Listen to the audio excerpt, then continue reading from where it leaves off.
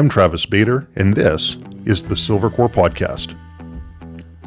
Join me as I discuss matters related to hunting, fishing, and outdoor pursuits with the people and businesses that comprise the community. If you're new to Silvercore, be sure to check out our website, www.silvercore.ca, where you can learn more about courses, services, and products that we offer, as well as how you can join the Silvercore Club, which includes $10 million in North America-wide liability insurance to ensure you are properly covered during your outdoor adventures. In this episode, I speak with Jenny Lee, who, through the week, is an account executive for a Vancouver-based IT company, and on her time off is a hunter, a regional leader of the Backcountry Hunters and Anglers, and the owner of the Chasing Food Club. We speak about her journey of getting into hunting as an urban Vancouverite, the role ego plays in the process, social media's impact on hunting, thoughts on the term huntress, her adventures eating goat testicles, and much more. Welcome, Jenny. Hey, Travis. Thank you for having me on the Silvercore Podcast. I'm excited to swap some stories with you, and hopefully we provide a chuckle or two for folks at home right now. Oh, I don't think that's going to be a problem. I have been following you on Instagram. I've been watching you as you've been growing the Chasing Food Club, and I've been watching your journey as you have been growing as a hunter. Can you tell me a little bit about how you got into hunting? What sparked your curiosity? Oh boy. I had no idea what I was getting myself into. There should be a warning label. I hope there is on your courses. Caution may cause large expenditures. Yeah, I had no idea. Hunting started out, I guess, as a curiosity into what wild game would taste like. At that time, I was working for a food tech company, and we built software to sell food on. And so my love for food was encouraged, and it became an obsession. You know, we always at the office discuss where food came from. And I think during that time, organic was finally becoming mainstream and becoming big. Sure. And so wild meats came up a lot. And actually, speaking of obsession, I just saw Tiffany, your wife's bacon game on Instagram a couple weeks ago. Yeah, we've been making bacon for years, and she's bringing it up to a completely different level. I couldn't get over it. Okay, sorry to detour on there. Hey, that just popped into my mind. Not a problem. Have you made bacon before? No, I haven't. Not yet. Is that on your to-do list? There's a lot of things on my to-do list, but I'll have plenty of time now. No problem. Kind of fast forward that obsession, I decided I had kind of a pivotal moment in my life where I had that quarter life crisis a couple of years ago. And I realized my only goals were financial goals. And I wasn't too happy with where that was taking me. And I literally quit my job, moved into a new place, and decided just to start over. And I really thought back to the things that got me excited as a child. And I have this weird memory of a child of flinging dirt in the sky and calling it mud fireworks. and it was a bonus if you can catch a worm in the sky from the mud that you flung up. And I had so much joy from that. And I was like 9 and 10. Yeah, this is pre-YouTube days, kids. Pre-YouTube days. And so I thought, hey, this obsession with food, I've always talked about wild game, let's go get some. I was a pretty independent person. I didn't know anybody that hunted and kind of got into it. And I realized that hunting quickly became a creative outlet because it stimulated all senses. Like, I had no idea going into this. And Mother Nature kind of invokes things in you that give you the courage to do pretty crazy things. Yes. I failed high school, never finished college, and my grammar is actually pretty simple. It doesn't go beyond grade 7. When you say failed high school, what does that mean? I didn't graduate, and then I had to make it up for a couple of years. So you didn't really fail high school. You can fail high school, kids. Well, stay in school. Another way to look at it is maybe high school failed you. Yeah, I realize, I'm a creative person. I don't have a very long attention span, just like you. I think that's what you shared with me. Yes. When we talked off air, yes, I've got ADHD. Exactly. But being in the woods, watching these animals, it kind of moved me to start writing out of all things because I just had to find an outlet to share these experiences. And more importantly, throughout this journey, I've met some pretty cool people like yourself. And I noticed you recently did a podcast with Dylan from Eat Wild. He was one of my early mentors. And your wife, Tiffany, just sent me an amazing book of recommendations on foraging for spring. So I'm not just going out for spring bear, I'm going out with the salad to look for the salad that's going to go with my bear loins. Oh, that's fantastic. And all these cool stories I've learned from everybody, I just wanted to share them. And so that's where I am in my hunting journey. And that's how I started also blogging on Chasing Food Club, because I had to just share. This was just so awesome of an experience. What made you just quit your job and move? I think I was pretty depressed. It was a high stress job. It was tech startup. We were extremely motivated by money. And, I'd started off with my love of food, and that's why I worked for them. It just got lost. And I was just like, I'm just going to start fresh. I'm not going to lie. I also broke up with somebody around that time too. Sure. I was like, okay, well, since I'm moving out, I'm going to start a new job. I'm going to pivot my whole career. And I just wanted everything fresh. And it was the best thing that happened for me. It was the scariest.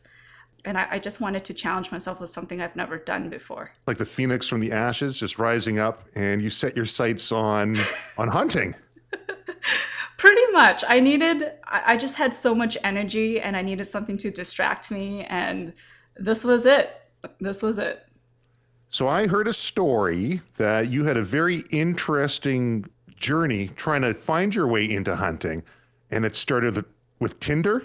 Is that correct? Where did you hear that from? I actually watched your video. I slipped that joke in there. You did. I figured it's safe to use. Yeah, I was single at the time. I didn't know anybody that hunted. I actually didn't know hunting existed in BC till probably the year prior. I didn't know that was even possible to do. And I lived in the city. I didn't own a car. And so I came up with the strategy that since I'm about efficiency. Sure. I was like, well, I'm going out on these dates. I might as well hit two birds with one stone and try to get some hunting knowledge from these dudes as well, too. So I swiped right on everybody that wore a camel. And it worked. I made some pretty awesome friends real quick. Yeah. And dudes weren't offended when I friend zoned them and said, hey, but I'd love to talk to you about hunting. And I think everybody that hunts can agree that we just love to talk about hunting with anybody at any time.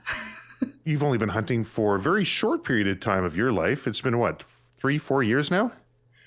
This is going to be my third spring bear season. In that very short period, you've had some pretty cool hunts as well. I've seen some pictures of a caribou hunt that you were on. That was actually my first hunt. Your very first hunt? My very first hunt. I met some two dudes while taking my core course, or maybe it was the gun license. And we kind of teamed up and said, I was like, hey, I want to go into this full speed. And they were like, me too. And one of us got a draw for a limited entry caribou in the Itchas. And that hunt's now closed. So we were probably one of the last folks to pull a caribou from there on this LEH before they closed it down. Wow. It was pretty exciting. It was scary because I still remember the day before I listened to a podcast about the gutless method. How to butcher an animal. I was like, oh yeah, I'm going to give this a go. Blind confidence played a big factor in the success of that trip, because when you don't know, you don't know, and you just charge in with blind confidence and go with things. Yeah, that's not a bad point. Now, I take it that out of the three of you, you guys had about the same level of hunting experience, didn't you? Yeah, it was all our first time trip. It was everybody's first time. And you just said, let's do a fly-in. Let's go for caribou. Yeah, it was a 10-day backpack, and it was pretty scary. I thought we were going to freeze to death at one point. We were very unprepared. As first-time hunters, I think all of us trekked in with the backpack about 60 pounds for 10 days. Looking at that trip that you did, it was a successful hunt, 10 days out there in the field. What would you do differently? If you were to look back at past Jenny and give some future Jenny advice, what would you say? Oh man. I know recently I was on the Rookie Hunter podcast and I shared a theory about the Dunning-Kruger effect. It's a comical graph that you can search up where it basically lets you know the more you know, the less confident you are in what you're doing, and it gets scarier. Right. Yes, You kind of exactly. lose confidence. When you first start off with something, you're that idiot that nobody likes because they think they know everything, and you're very. And so looking back on now, I've been like, I would have never gone on that hunt. I would have been like, don't do it. But, you know, the one advice I would have given myself was pack some gloves. I did not pack gloves. Oh, jeez. And you're worried about freezing out there. No glove. Out of all honesty, we all turned out fine. Nothing dangerous happened. And so I think a lot of the fear put into us now is also, I don't know, these expectations. Like people, what is the difference of a mountain hunt versus a fly-in hunt versus one you drive up to? You know, I think a lot of people just build up this fear and it's like, oh, I would never do that. But truly, what is the difference? And also, a lot of people said we couldn't do it because we didn't have the correct gear and things of that sort. So now 2 years in, I would have told myself not to become so worried about all that gear. You don't actually need an excessive amount of things. You need very, very bare bones minimum. And I don't want this to become a gear episode on your podcast, Travis, but that's definitely the advice I would have give. You don't actually need a lot of the things that these industry hunters tell you need. I couldn't agree more. You know, I like kit. I think a lot of people buy into seeing the new Gucci camo patterns, the new equipment. And there is something to be said for having equipment that'll work well, that's functional. But people have been hunting for a very long time with very minimal equipment, very successfully. Yes. There's something very satisfying about being able to come home with some food, with some meat, without breaking the bank in order to do that, and being able to use basic equipment and your own ingenuity to get there. Personally, I find that very satisfying. Yes. So you're talking about the Dunning-Kruger effect. Now, it's a cognitive bias of illusory superiority. I know this because I find that effect very interesting. It's something I've talked with my coworkers about. And you're right. The more you know you don't know, if that makes sense, essentially. Exactly. That's what that is. Right. And it's, you can always spot out the people who are pretty rookie at something by how confident they come across and tell you how much they know. And it's always the people that are quiet and observant that I tend to gravitate towards, because more often than not, they're either A, somebody who's paying attention and wanting to learn, or B, they've got something to say, but they're not bragging it up. And in the hunting world, you had mentioned something about the demographic in Vancouver on a previous podcast you did, or the demographic, not necessarily Vancouver, the demographic in an urban area of ego coming forth in hunting. Did I catch that correctly? Yeah, that was also mentioned. Lessons from that just keep on coming. Yeah. I would say that was probably the most challenging part of the hunt, actually. And sorry, circling back to your question earlier on what I would have told myself, my older self, is to put that ego away. And the interesting thing, and the reason why I just chuckled there and saying it's the lesson that keeps on giving, because it's one thing being aware of your ego, but you have to know that, or I realized being aware of my ego doesn't make me better than the person who isn't aware of their ego. In fact, now that I am aware of my ego, ironically, it's just made me realize how silly I am, but I'm still stuck with his ego. And so now the hardest part is overcoming that.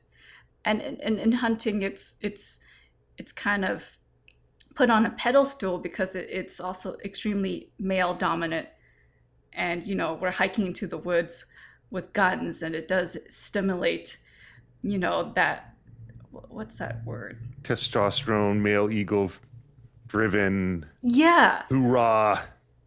And then more importantly, the women who come into it, we have something to prove, or we feel like there's something to prove. So it's just disaster all around. and lots of strong personalities and feelings are being hurt. And so I think that's one of the hardest things for me when it comes to hunting. Yeah, I was talking to a friend of mine, and she's been hunting for a while, and the term huntress came up. And we were discussing that one, and she had some very strong opinions on the use of the word huntress. And she says, look, you're a hunter or you're not. Gender shouldn't equate into it. And Yeah. I think particularly for new people getting into hunting, where they're looking to learn about hunting is going to be online or social media. And when you brought up the idea of ego previously, and we talked about it, I had a different thought on it, because a lot of people that I know that hunt don't have any ego involved with it. But the generation of hunters that are coming in that are learning from YouTube or Instagram or some sort of social media, if they're seeing it pop up on their feed, it's because it's something that's popular with other people to look at. If it's popular for them to look at, it's probably because it portrays a certain image of hunting, whether that's women showing more skin or dressing provocatively, or men doing things that are more risky or taking only large game. And it creates, in my opinion anyways, it creates a false image of what hunting really is, or at least what hunting is to me. But it also will create that ego-driven type of person to get into hunting. So you're saying that was something that you kind of veered down that path to begin with, but quickly learned that wasn't for you? Yeah, for sure. I'm just going to, Travis, before I kind of talk to that, and remind me, but I want to go back to that huntress comment and throw down a challenge. Now, I don't mean to challenge this person directly. Okay. But I'm going to challenge her defense against the word huntress is also ego, because she doesn't want to be separated. But really, the word huntress and hunter, just like actor and actress, is just the way the English language is split up. Just like how in French you have female, male. Sure. So really, there's no argument around it. It's just a politeness way to address people. It's really perspective. And the only reason why it causes infuriation is because we don't want to be separated. But then again, that's just your ego. When it invokes that feeling of how dare you, that is usually just the ego talking. But if you take all that away, it's really just a polite way to address a woman who hunts. I'm going to pass that one over to her and let her know. I think from her perspective, and I can't put myself in her shoes, but I think it was the idea or image of, rather than the word itself. But you raise a very, very valid point. And for sure. For anyone to get worked up on one side or the other there's no need. Yeah. There's no need. I like that. And speaking to that point, I guess it's a negotiation tactic where you really diffuse it and kind of show people that, hey, there is no argument over it. There's no need. And try to find the original truth, which was a polite way to just address a woman who hunts. That's it. I like that. We're being polite. Going back to your question that you just asked earlier, I did veer down that path. It started off very innocently with my love for food and wanting to try wild game and not knowing where to get it. I didn't know it was illegal to sell it. I didn't know how to, I didn't know anything about hunting, so it was very innocent. And then I kind of got sucked down the trap of trying to monetize it. And once again, that also started innocently because I wanted to work in a career that was liberating. And I said, oh, well, I hunt, and why don't I try to monetize this? And I got kind of sucked down the path of, well, if I have to monetize it, then I have to have the best of the best. And then it kind of went into, well, if I have the best of the best, I actually have to kill something, or else I'm going to look like an idiot. And there was so much pressure. I remember at one point in my second spring bear season, so that was just last spring bear season, I started off really big. I flew to Vancouver Island, and I was about 50 yards away from the biggest black bear I've ever seen. I remember creeping over a grassy road, overgrown road, and I saw this darkness. And I was like, what is that? And I dropped crept over. I realized I was looking at this giant bear's ass. It was huge. And then it was my turn to shoot. We were determined that. And just when I was about to look into the scope, Buddy chambered a shot because we were so close to the bear. We thought there was a chance we could get charged. And the bear heard that change of sound and it spooked and ran into the woods. But the rest of my season, I let so many bears pass because I was obsessed. I had painted this story of me shooting this huge 7-foot bear, and that's all I wanted. And guess what? I ended that spring with no meat in my freezer, and I was actually depressed. It was insane, but I was depressed. I was so hard on myself for not shooting something and not having this awesome story to share on social media and to tell and brag about to my friends. And I had to work through a lot of my emotions and my ego, and I was too prideful. And even I volunteer at the BHA, as you mentioned earlier, and it was embarrassing for me to even stand up and talk to the crowd. And that's how hung up I was. And you look at me going, it's your second year in hunting, like, chill out. But that's how you get caught up into things. And then I drew the tag for the goat that I went on last year. And I, for some reason, searched up the meaning of a goat because I was trying to write a story from my failures of bear hunting. And the spiritual meaning, one of the spiritual meanings of a goat is to let go of one loss for a greater purpose. Huh. And that actually gave me some sense of peace to actually get over and dig myself out of that funk. But it was just insane how one could go into that spiraling path of getting sucked into hunting. And I lost my true reason was to explore, was to be wild, was to eat wild. And I forgot all that.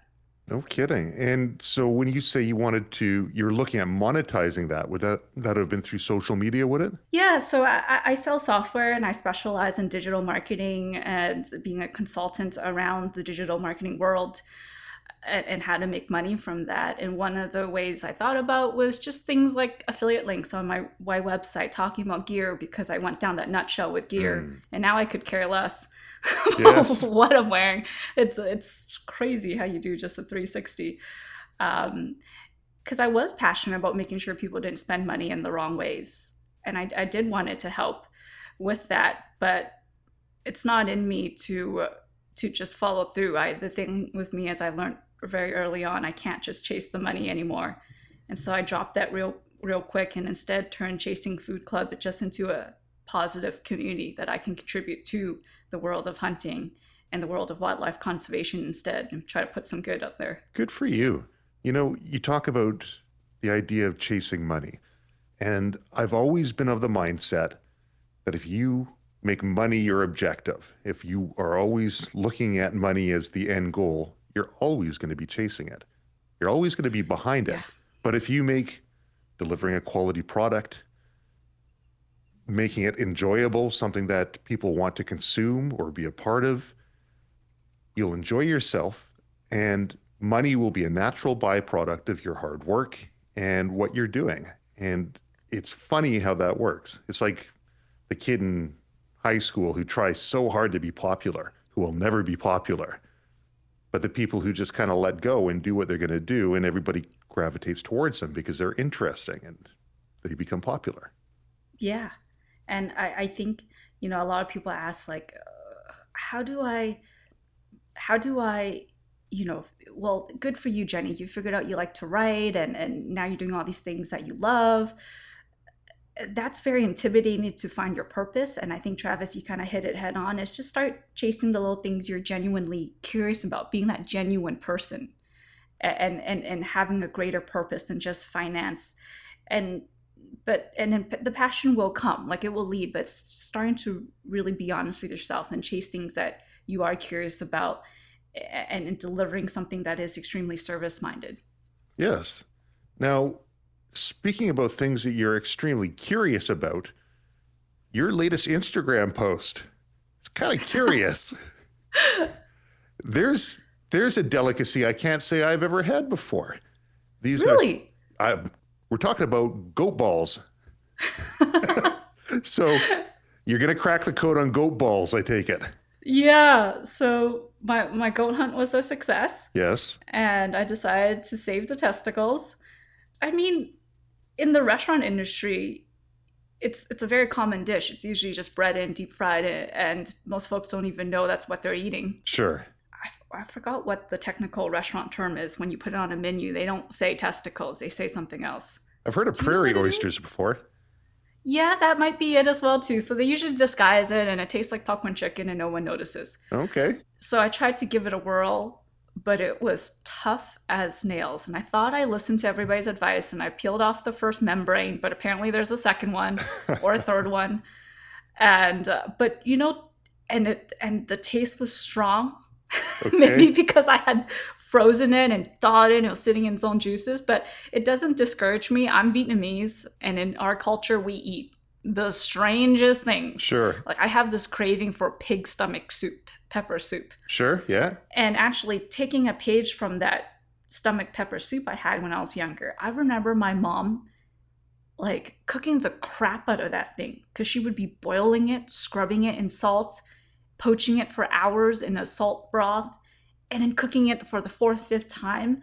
And then it would be tender and tasty and wouldn't have that funk. So I'm ready to Ah, try round two of this. I know Dylan Ayers says he has some elk I testes saw for me to that. experiment with. So we'll see. I'm excited. I'm not defeated. Yeah. And Travis, I might be knocking on your door with a little dish for you to try. Not a problem. I'll give them a try. You make them, you vouch for them, I'll give them a try. All right, I won't give you my errors. I promise when I perfect it, I'll come knocking on your door. I'm looking forward to that. So, Chasing Food Club, beautiful website, by the way.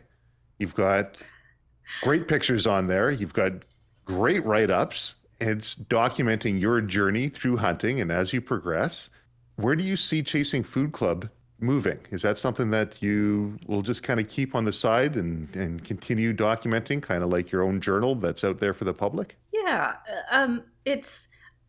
I just want to be transparent. I'm not trying to make any money off it right now or anything of that sort. Although I do believe that you should always turn your passion into a job if you can. I think that's everybody's end goal. For me right now, it's truly a creative outlet. I'm exploring things in filming, editing, writing, and being creative. And I've never felt so free in my life. And I ended up going back to working in software, like you mentioned earlier.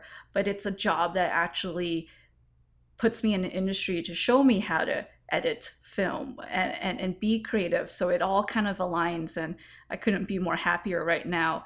And I think the goal, I have some ideas of Chasing Food Club, of turning it into a community, a charity to kind of give back to wildlife conservation.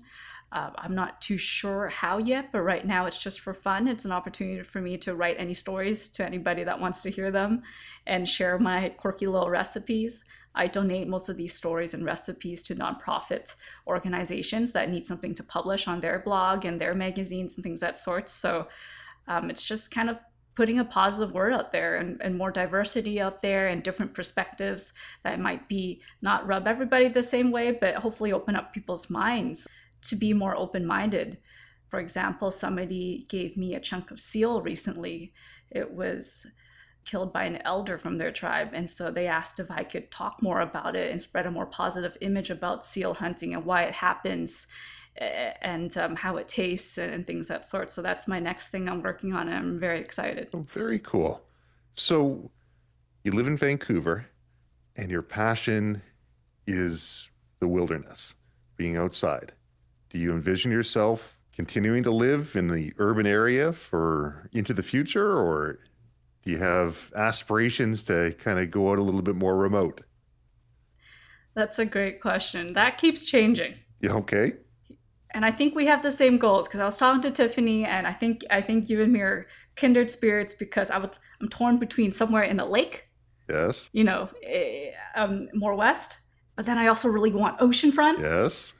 But I also need some city life. Hunting is probably a huge part of my life because there's so much to learn. It's constantly challenging, and I'm easily bored. And this just keeps, beating me back down each time I think I've gotten somewhere. So I don't think that passion's going anywhere anytime soon. But you know what? I think as of right now, I've decided I'd love a city apartment, and I'd love a cabin somewhere that maybe I can turn into a retreat for those that just need to escape somewhere. Mm. And I have my eye on Haida Gwaii because it's beautiful. I'd love to have the property on Haida Gwaii. and things of that sort. But it keeps going back and forth, back and forth. But that's kind of where I stand. I actually live in the city, and I still don't own a car because it costs ridiculously to live comfortably in the city.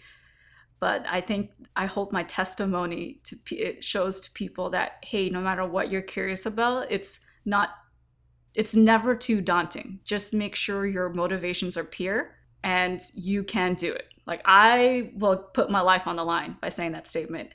And the key is making sure your motivation's pure. And it's not financially driven, it's not ego driven, and that this is truly for you. I like that. I'm looking forward to trying some of your food.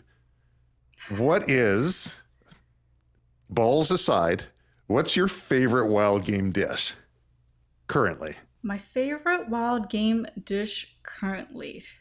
So I've been trying to kind of merge more of my Canadian Vietnamese heritage. And I've also come to realize that when you are using the herbs and spices in Vietnamese cooking, and some of that is, it's a lot of garlic, chili, and lemongrass and fish sauce. Love it. Those pungent flavors and lemon juice, so acidic, pungent flavors really break down wild game very well and makes it a great introduction for those that don't maybe are not adjusted or to all the different types of game out there, and there are different unique tastes.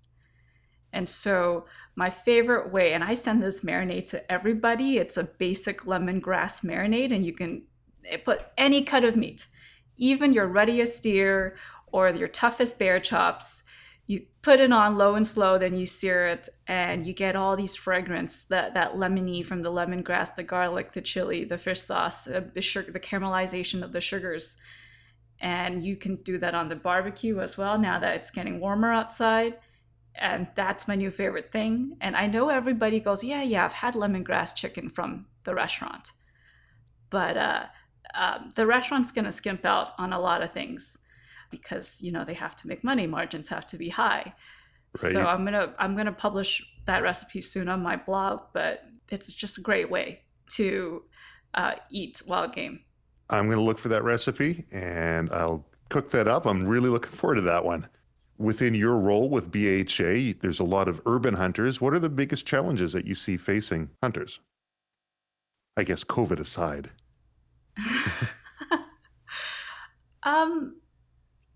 Well, I don't see any new challenges for this generation of hunters going forward. In fact, I see hope. I think a lot of young minds are stepping into hunting. It's becoming, at least in the city, more openly talked about. I hear it everywhere, in every corner, of everybody getting curious, getting excited. And a lot of the old school hunters are like, Jenny, stop promoting hunting to city folks. We don't need any more folks in the woods. And you know what? It's funny, and we joke around with that, and I'm laughing as well too. But the reality of it is, a lot of the older hunters are retiring. And a lot of older hunters, they're stepping down from their roles in wildlife conservation and board of directors and their voices. And new voices are stepping up that are more open-minded, that have the creativity and the time to kind of really spread awareness of hunting and spread awareness of how big of a role it is that we have to play in wildlife management. And so I don't see much challenges than what we already go through, but I'm very excited to see what's going to happen in 10 years in BC and how our wildlife conservation budgets are going to change and how the rules are going to change, because they are going to change. And I know for those that are in the game for a long time, they feel hopeless and defeated, and they kind of gave up on trying to make changes in our industry. But it's about patience, and we're always learning, we're always evolving. And so I'm very, very excited. So tell me about BHA. You are the regional director for the BC chapter? No. So we have a chair. Okay. To kind of explain this, Backcountry Hunters and Anglers, we started in the States. BC was the first chapter. And we have a chair and a co-chair. That's Alan and of course Bill Hannon. You might have heard on. I know a couple folks who listen to a few other hunting podcasts might have heard those names being thrown around. And they're our fearless leaders who started the first Canadian chapter in BC. Now we have leaders in each of the regions as well too. And in Region 2, we are led by Mark. And Mark, forgive me for butchering your last name, Robinson. And I know I said that wrong. And we have a co-chair named Chris Prine, and they're our fearless leaders in Region 2.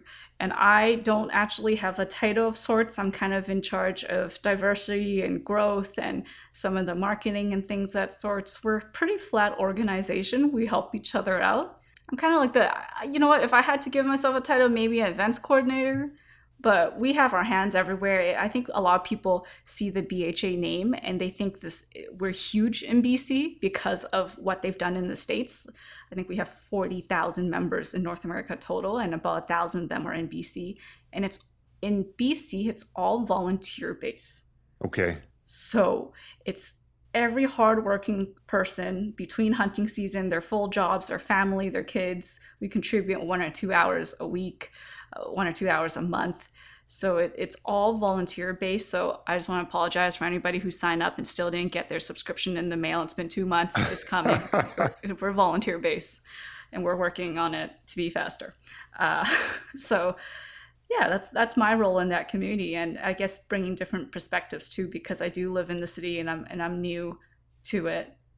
And I'm not afraid to throw down some challenging ideas here and there and try to get our message forward. Well, I'm going to throw some links for BHA in the podcast and on the YouTube version of this. And so people can learn more about it, see what they can do if they wanted to become involved. So I'll definitely get that out.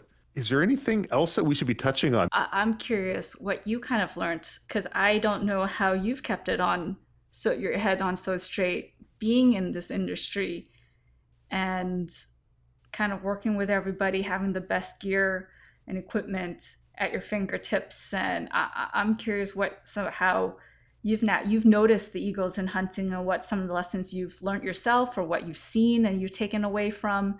So I'm very curious about that. On the ego side of things, I do my best to try and steer clear of that. Now, everyone's naturally going to have some form of ego. And I find in the industry, it is male dominated. There are obviously running a training company, instructors and teachers tend to carry with them a fair bit of ego. And if firearms are involved, particularly in Canada, in the States, it's a different story. Everybody and their grandma has a firearm. But in Canada, people seem to look at it like they're a pretty special person if they own a firearm. I don't know if it's because of the rigmarole that people have to go through in order to own one, but it seems to add just another layer of ego. So having a bit of ego, I think, is healthy if directed in the right way. What we try and do is surround ourselves with people who have the right ego, if that makes sense. Essentially, the desire to be able to relay the information to somebody else with the end goal of the student learning something, the student taking away more than what they had before, as opposed to surrounding ourselves with instructors who just want to be heard, just want to have their voice out there. And it can be a difficult task, but I think we've been doing a good job of surrounding ourselves with those people. And over the years, there's always ups and downs. But, I guess the other side you're talking about when it comes to kit, like I like kit. There's no ifs, ands, or buts about it. I do like things, and being in the industry, I'm fortunate that I can get my hands on a lot of neat kit, and it's either going to be inexpensive or no cost at all. But that said, I don't know if we did a thing with Meat Eater a year or so ago, and they did a crabbing episode, and I went out with April Vokey and my wife, and we showed how to catch Dungeness crabs. And April, of course, is an avid angler, world renowned in her craft, and had always caught crabs by putting traps out, and then you have to watch them and try and make sure that nobody thieves your crabs or thieves, your crab traps. And there I am out there with an IKEA bag and a tennis racket and some hose clamps and, nothing that looks Gucci. We can go out and get all the cool kit, but I really enjoy being able to harvest food as economically and easily as possible. I like the idea of not blowing the bank in order to come back with, not spending $2 in order to get $1 worth of meat. I guess on the ego side as well, now you got me going. So on the ego side as well, I'm new to the social media scene. For a long time, I hid. I had no Facebook account. I just recently set up an Instagram account, I think within the last year here.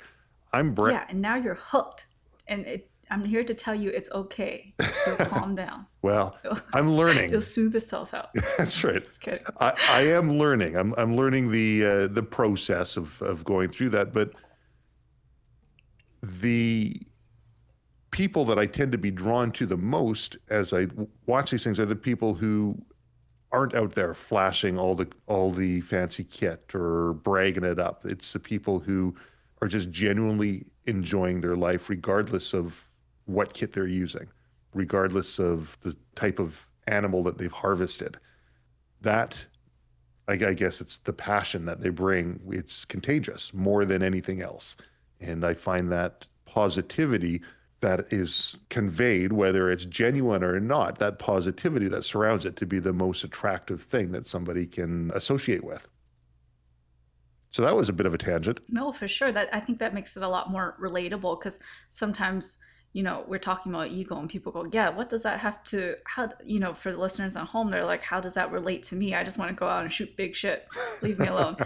And I think making it even more relatable on their experience is kind of going off of that, is not to look at social media and get caught up with these expectations, but just remember why you're out there originally is to have a genuinely good time for yourself and nobody else. Right. But also when it comes to ego is, say, if you're going out with somebody and having an honest conversation with them of going, hey, I don't want to climb up that mountain. That looks scary. I don't feel safe. And removing your ego from that and not being afraid to admit that you're scared, because you're going to find yourself in some situations that are extremely unsafe and scary. And putting that ego aside and speaking up, or speaking up to your friend who's not being exactly gun safe and is waving around his rifle like it's a baton. Right.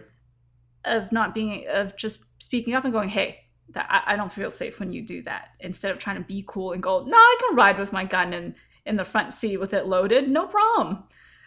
And not being afraid to speak up. So I think, I hope that makes it more relatable to folks listening. Yeah, good points. Yeah, that takes a very different perspective than when I first heard you talking about that. And you never did get the airtime that I was hoping for. So that's, I'm glad that you've had the opportunity to say that.